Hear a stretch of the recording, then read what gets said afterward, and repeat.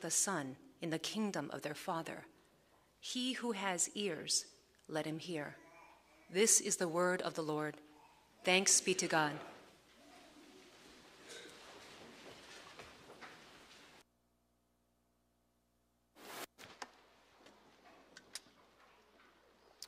Good morning. My name is Nick Swan. I'm the associate pastor here at Grace. Welcome to all of you who are joining us online as well. This morning we're going to continue our series in the book of Matthew, and it also is coinciding with the second Sunday of Advent. The title of our message this morning is that Jesus teaches the weeds. But before we start, let me pray for us. Father, I pray that you would use your word to shape us. May it reveal more of who you are, who we are, and how we are to live as your disciples in your world. We ask these things in Christ's name. Amen. I'm sure all of us have experienced unmet expectations in our lives. The food didn't taste as good as we hoped it would. The vacation wasn't as restful as we were anticipating. The new driver we bought for our golf game did not solve the slice that plagues our game. Marriage and parenting aren't as easy as you thought they'd be. The new job, the new house, the new car, the new clothes, they didn't bring the satisfaction and contentment you thought they would bring when they arrived. As strange as it may sound, Jesus' arrival led to more than a few folks being disappointed. They had expectations for the Messiah, the Savior of the world, and what he was going to do. And he didn't seem to be delivering on their expectations. For many, they were hoping and expecting that this Messiah would arrive and set all things right, that he would overthrow the Roman government, that he would rule and reign in righteousness, that he would do away with wickedness and with wicked people. In other words, for Jesus, they thought Jesus would answer the prayer that he taught us to pray. Your kingdom come, your will be done on earth as it is in heaven. But Jesus' first advent didn't bring about the changes that they had expected or hoped for. Rather than being a reigning king, Jesus was a suffering servant. Rather than ushering in heaven on earth after his death and resurrection, he ascended into heaven, where he is seated at the right hand of God the Father, and one day he will come again. In other words, there is this gap between Jesus coming and his second coming. He's begun a work of redemption, yet he has not completed that work of redemption. It awaits his second coming to be consummated. Our parable today illustrates the tension that each of us feel when we live in the midst of unmet expectations. We live in a world that is in the process of being redeemed, but one that is not yet fully redeemed. We live in a world where believers and unbelievers continue to coexist side by side with one another. For the disciples, the arrival of Jesus on the one hand changed everything. The Messiah has come. The Son of God is here. And yet, in some ways, it didn't change anything at all. They continued under Roman oppression. Sin was still around. The religious leaders of the day had rejected Jesus. In fact, he died, then he rose again, and then he went away. The Messiah they thought would make all things new had actually left them incomplete in this work of redemption. And we who live the other side of the cross and the resurrection and the ascension, we likely have similar feelings. The world's still broken. Sin and death still reign around us. And unrighteousness, day by day, goes unpunished. Seeing the state of the world, one might wonder, where is God and what exactly is he doing? And if this is what redemption looks like, when is it going to be brought to completion? This parable responds to these important questions with a call for patience. It directs our attention away from our current circumstances, and it points us to a day when Christ will come again and when he will set all things right, when he will make all things new. God will finish what he started, but we must be patient, awaiting the perfect timing of Christ. Main point this morning is this: we must wait patiently for Christ's return, trusting that the gospel will ultimately bring joy to those who trust in it and judgment to those who reject it. We must wait patiently for Christ's return, trusting that the gospel will bring joy to those who trust in it and judgment to those who reject it. One of the difficulties of preaching on parables is that oftentimes you have to decipher what in the world does this story mean. Thankfully, I was assigned last week and lucked into another assignment this week where Jesus himself explains exactly what this parable means. So my job is far easier this week. And just like last week, what we're going to do is we're going to talk about the parable. We're going to have Jesus' explanation of that parable. And then we're going to apply that parable to our lives. So the first point is this: the parable explained. The parable explained. In this parable, very simply, Jesus compares his kingdom to a farmer who, through his servants, sows good grain into a field. And then while these servants are sleeping, wicked ones come along and they sow weeds into that very same field. They sabotage the crop. And this sabotage is more complete when we understand the type of weeds that were sown.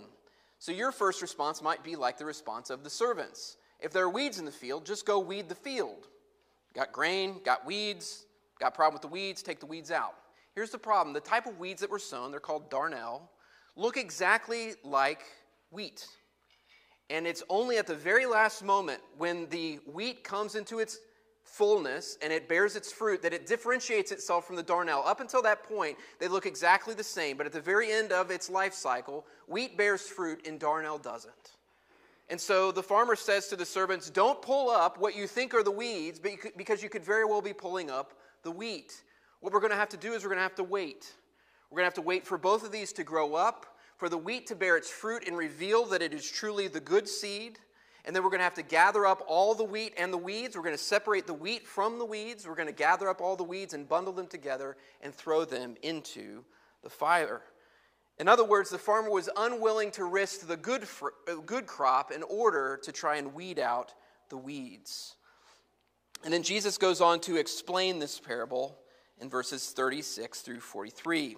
If you have your bulletin, look with me again at our passage. He begins by listing off all of the characters and the timeline for the story. Verse 37, he answered, the one who sows the good seed is the Son of Man, otherwise known as Jesus. The field is the world, and the good seed is the sons of the kingdom. The weeds are the sons of the evil one, and the enemy who sowed them is the devil. The harvest is the end of the age, and the reapers are the angels. So unlike a wheat harvest, which normally takes place once a year, the harvest of the kingdom takes place once for all at the end of the age. And it's at the end of the age that there is this great sorting out, a sorting out between the righteous ones, which are God's children, and the evil ones, children of the devil. Verse 40, just as the weeds are gathered and burned with fire, so it will be at the end of the age. The Son of Man will send his angels, and they will gather out of his kingdom all causes of sin and all lawbreakers, and throw them into the fiery furnace. In that place there will be weeping and gnashing of teeth. Then the righteous will shine like the sun in the kingdom of their Father.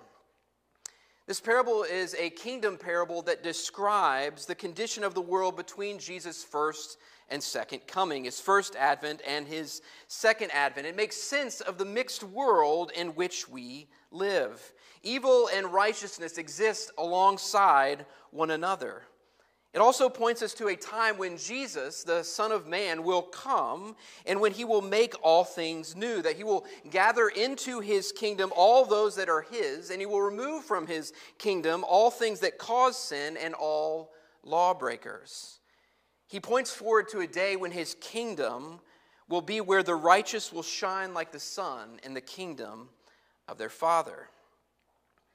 Now, in this parable, there are hard words for us to hear. No one probably has a hard time thinking about being the righteous ones who shine like the sun in the kingdom of their Father.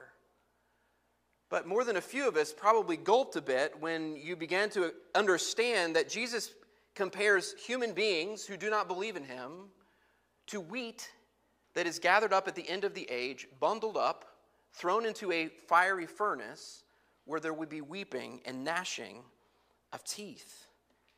These are hard words. They're sobering words. So let's move now to how these sobering words apply to our lives, hopefully bringing clarity to some of the more difficult words that Jesus speaks. Point number 2, the parable applied. The parable applied. If we're going to embrace the good news of the gospel, we must also be willing to embrace the hard, difficult, or bad news that comes along with it. And in this parable, in order to do so, we must first place this parable within a much larger framework, the framework of God's kingdom, the story of redemption. To put it simply, the story of God's kingdom has a beginning, middle, and end. Creation, fall, redemption, and consummation. At creation, God made us to know Him and to love Him, to enjoy Him, to be sons of His that live in His kingdom, sons and daughters that shine like the sun in the kingdom of our Father. But there was a problem.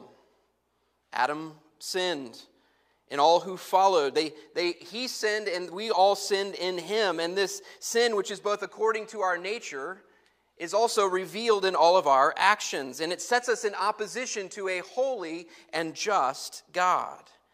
The very attributes of God that make Him God, love and justice, righteousness, holiness, and mercy, are the very attributes that require Him to deal with our sins according to what they deserve. The judgment against our sin is both physical and spiritual. Physical death and spiritual death. A life of suffering followed by death, followed by judgment for all eternity, creation and fall. But then we come to God's redemption. God in His mercy made a way for Jesus to be both just and the justifier of the one who has faith in Him. Through the person and work of Jesus, God has made a way for our sins to be dealt with, for them to be paid for, and for forgiveness to be offered to us, and to do so in such a way that never compromises His holiness and His wrath against sin. In order for God to be both just and a justifier, He sent Jesus into the world. Jesus, unlike Adam, was not born in sin. He was conceived by the Holy Spirit in the womb of the Virgin Mary. And unlike Adam, Jesus never sinned. He was tempted in every way and yet was without sin. And then on behalf of His people, He offered Himself as a sacrifice for our sins on our behalf, satisfying God's wrath against our sin. It's been paid for. And then He rose from the dead, demonstrating that He had defeated both spiritual and physical death. And He ascended, and one day, at the consummation, He will come again to make all things new. Creation, fall, redemption, and consummation. But notice the day of redemption and the day of consummation are not the same day. What Jesus began, He has not yet brought to completion. There is a day when He will come, but that day has not yet come. In the meantime, Jesus' mission goes forward. The seeds of the gospel are being sown. The evil one is also sowing seed right alongside the good seed.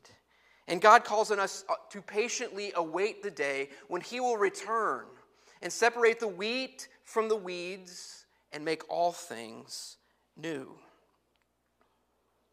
Now we need to pause, though, and consider Jesus' words on judgment and the world's response to them.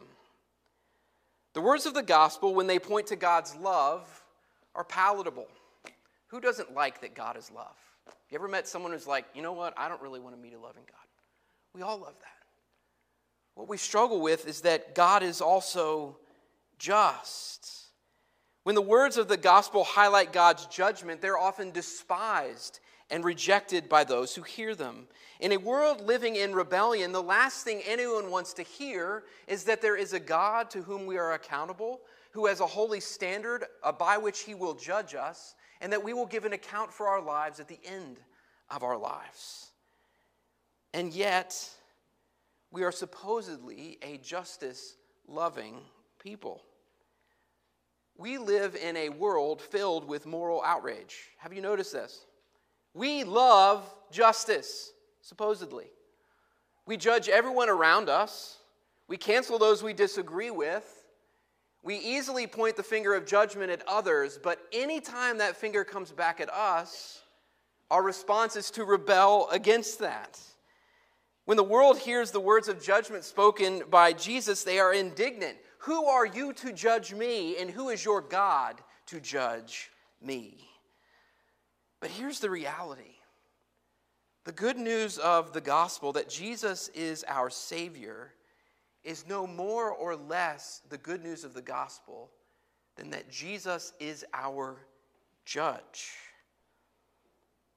We were made for justice. Think about it. When you wake up in the morning and you open your phone or your laptop, or you open a physical paper for anyone who still actually reads those, what are you greeted with? Suffering and scandals, injustice, immorality. And in that moment, don't you long for a time when justice will finally be done? When the world will be set right? We are made for justice. We long for justice. But making all things new requires that God be just and our judge. The hard reality is that God in his holiness plays no favorites. Romans 3 says, "For there is no distinction, for all have sinned and fall short of the glory of God, and are justified by his grace as a gift through the redemption that is in Christ Jesus." If we are going to enjoy the riches of God's mercy displayed in the gospel and purchased for us by Jesus, who died in our place, taking what we deserved, if we are going to embrace his mercy, we must also be willing to embrace his justice, because it's through God's just judgment that the world will be made right. So what does all this big picture narrative have to do with the difficult words of Jesus?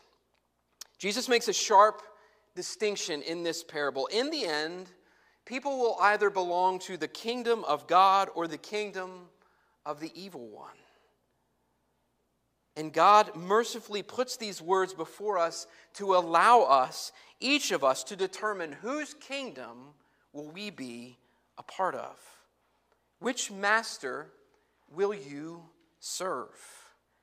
When Jesus comes back to judge the living and the dead, words which we speak every single week in the Apostles' Creed, will you be ready for that return? Will you be rejoicing in that moment that God is finally returning to make all things new?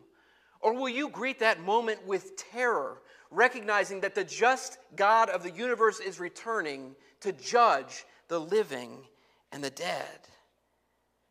For friends, Jesus promises there will be a separation. We will either be gathered in with the wheat of his children to shine like the sun in the kingdom of our Father, or we will be judged, separated, cast into eternal fire where there's weeping and gnashing of teeth. Not only does this parable call each of us to decide about whether we follow Christ or not, it also helps us live into the tension we feel between the advents. It allows us to make better sense of why the world is the way it is and why good and evil exist alongside one another. Our world is broken. It's inarguable. The world is broken. But what this parable teaches us is that one day Jesus will return to make all things new. And what it calls us to is to patiently wait in faith, believing that one day Christ will come again and make all things new. The Apostle Peter points to this type of patience in his second letter, where he says this, 2 Peter 3:8 and following. "But do not overlook this one fact, beloved, that with the Lord 1 day is as 1,000 years, and 1,000 years as 1 day. The Lord is not slow to fulfill his promises, as some count slowness, but is patient toward you, not wishing that any should perish, but that all should reach repentance. But the day of the Lord will come like a thief, and then the heavens will pass away with a roar, and the heavenly bodies will be burned up and dissolved, and the earth and the works that are done on it will be exposed. Since all these things are thus to be dissolved, what sort of people ought you to be in lives of holiness and godliness? According to his promise, we are waiting for a new heavens and a new earth in which righteousness dwells." In other words, we must wait patiently for Christ's return, trusting that the gospel will ultimately bring joy to those who believe and judgment to those who reject it. Our last point, very briefly, is this: ears to hear. Jesus, 3 times in the Gospel of Matthew, says these things. He said it last week and he says it again this week. He who has ears to hear, let him hear. Admittedly, the message of this parable is hard for us to embrace, but in order for us to do so, we must have ears to hear. Last week, I exhorted us to take this season of Advent to slow down. And this week, I exhort us to not only slow down, but in that slowing down, to slow down and listen. Listen to God in His Word. Be silent before Him and allow Him to speak to you. I periodically organize my prayer times with a book Marshall recommended to me called Seeking God's Face. It's an excellent book that guides you through a time of prayer. And in this, there's a scripture and then a moment of silence and then some more scripture and some more silence and then some prayer points that it encourages you to do. And what's really difficult for me to do is to be silent. So hard. The moment I quiet myself, when I stop talking, when I stop writing and journaling to God, when I stop reading, and I simply stop and quiet myself before God, my mind immediately goes, what about the kids? What about Rebecca? What about the bills? What about work? It's almost impossible for me to slow down and to be quiet. But friends, just like in our human interactions, you can't listen until you stop talking. And what God calls us to do is to slow down, to quiet ourselves, to have ears that hear, which requires that we stop talking in order that we might listen. So friends, slow down. Listen to God. Listen to what He has to say about the state of your soul. What He has to say about the challenges of living in a fallen world. What He has to say about the hope that He offers. That this world will not always continue as it is, but that one day He will return and make all things new. When you and I and all who believe in Christ will shine like the sun in the kingdom of our Father. Let me pray for us.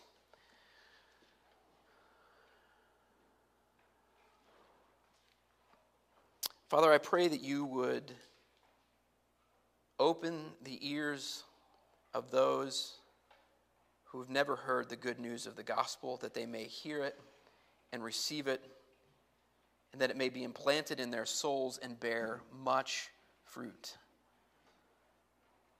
Father, I pray for those who do love you, but who have a hard time quieting themselves like me. May we slow down and may we listen. Listen to the hope and the love that you offer to all who believe in you. We ask these things in Christ's name. Amen.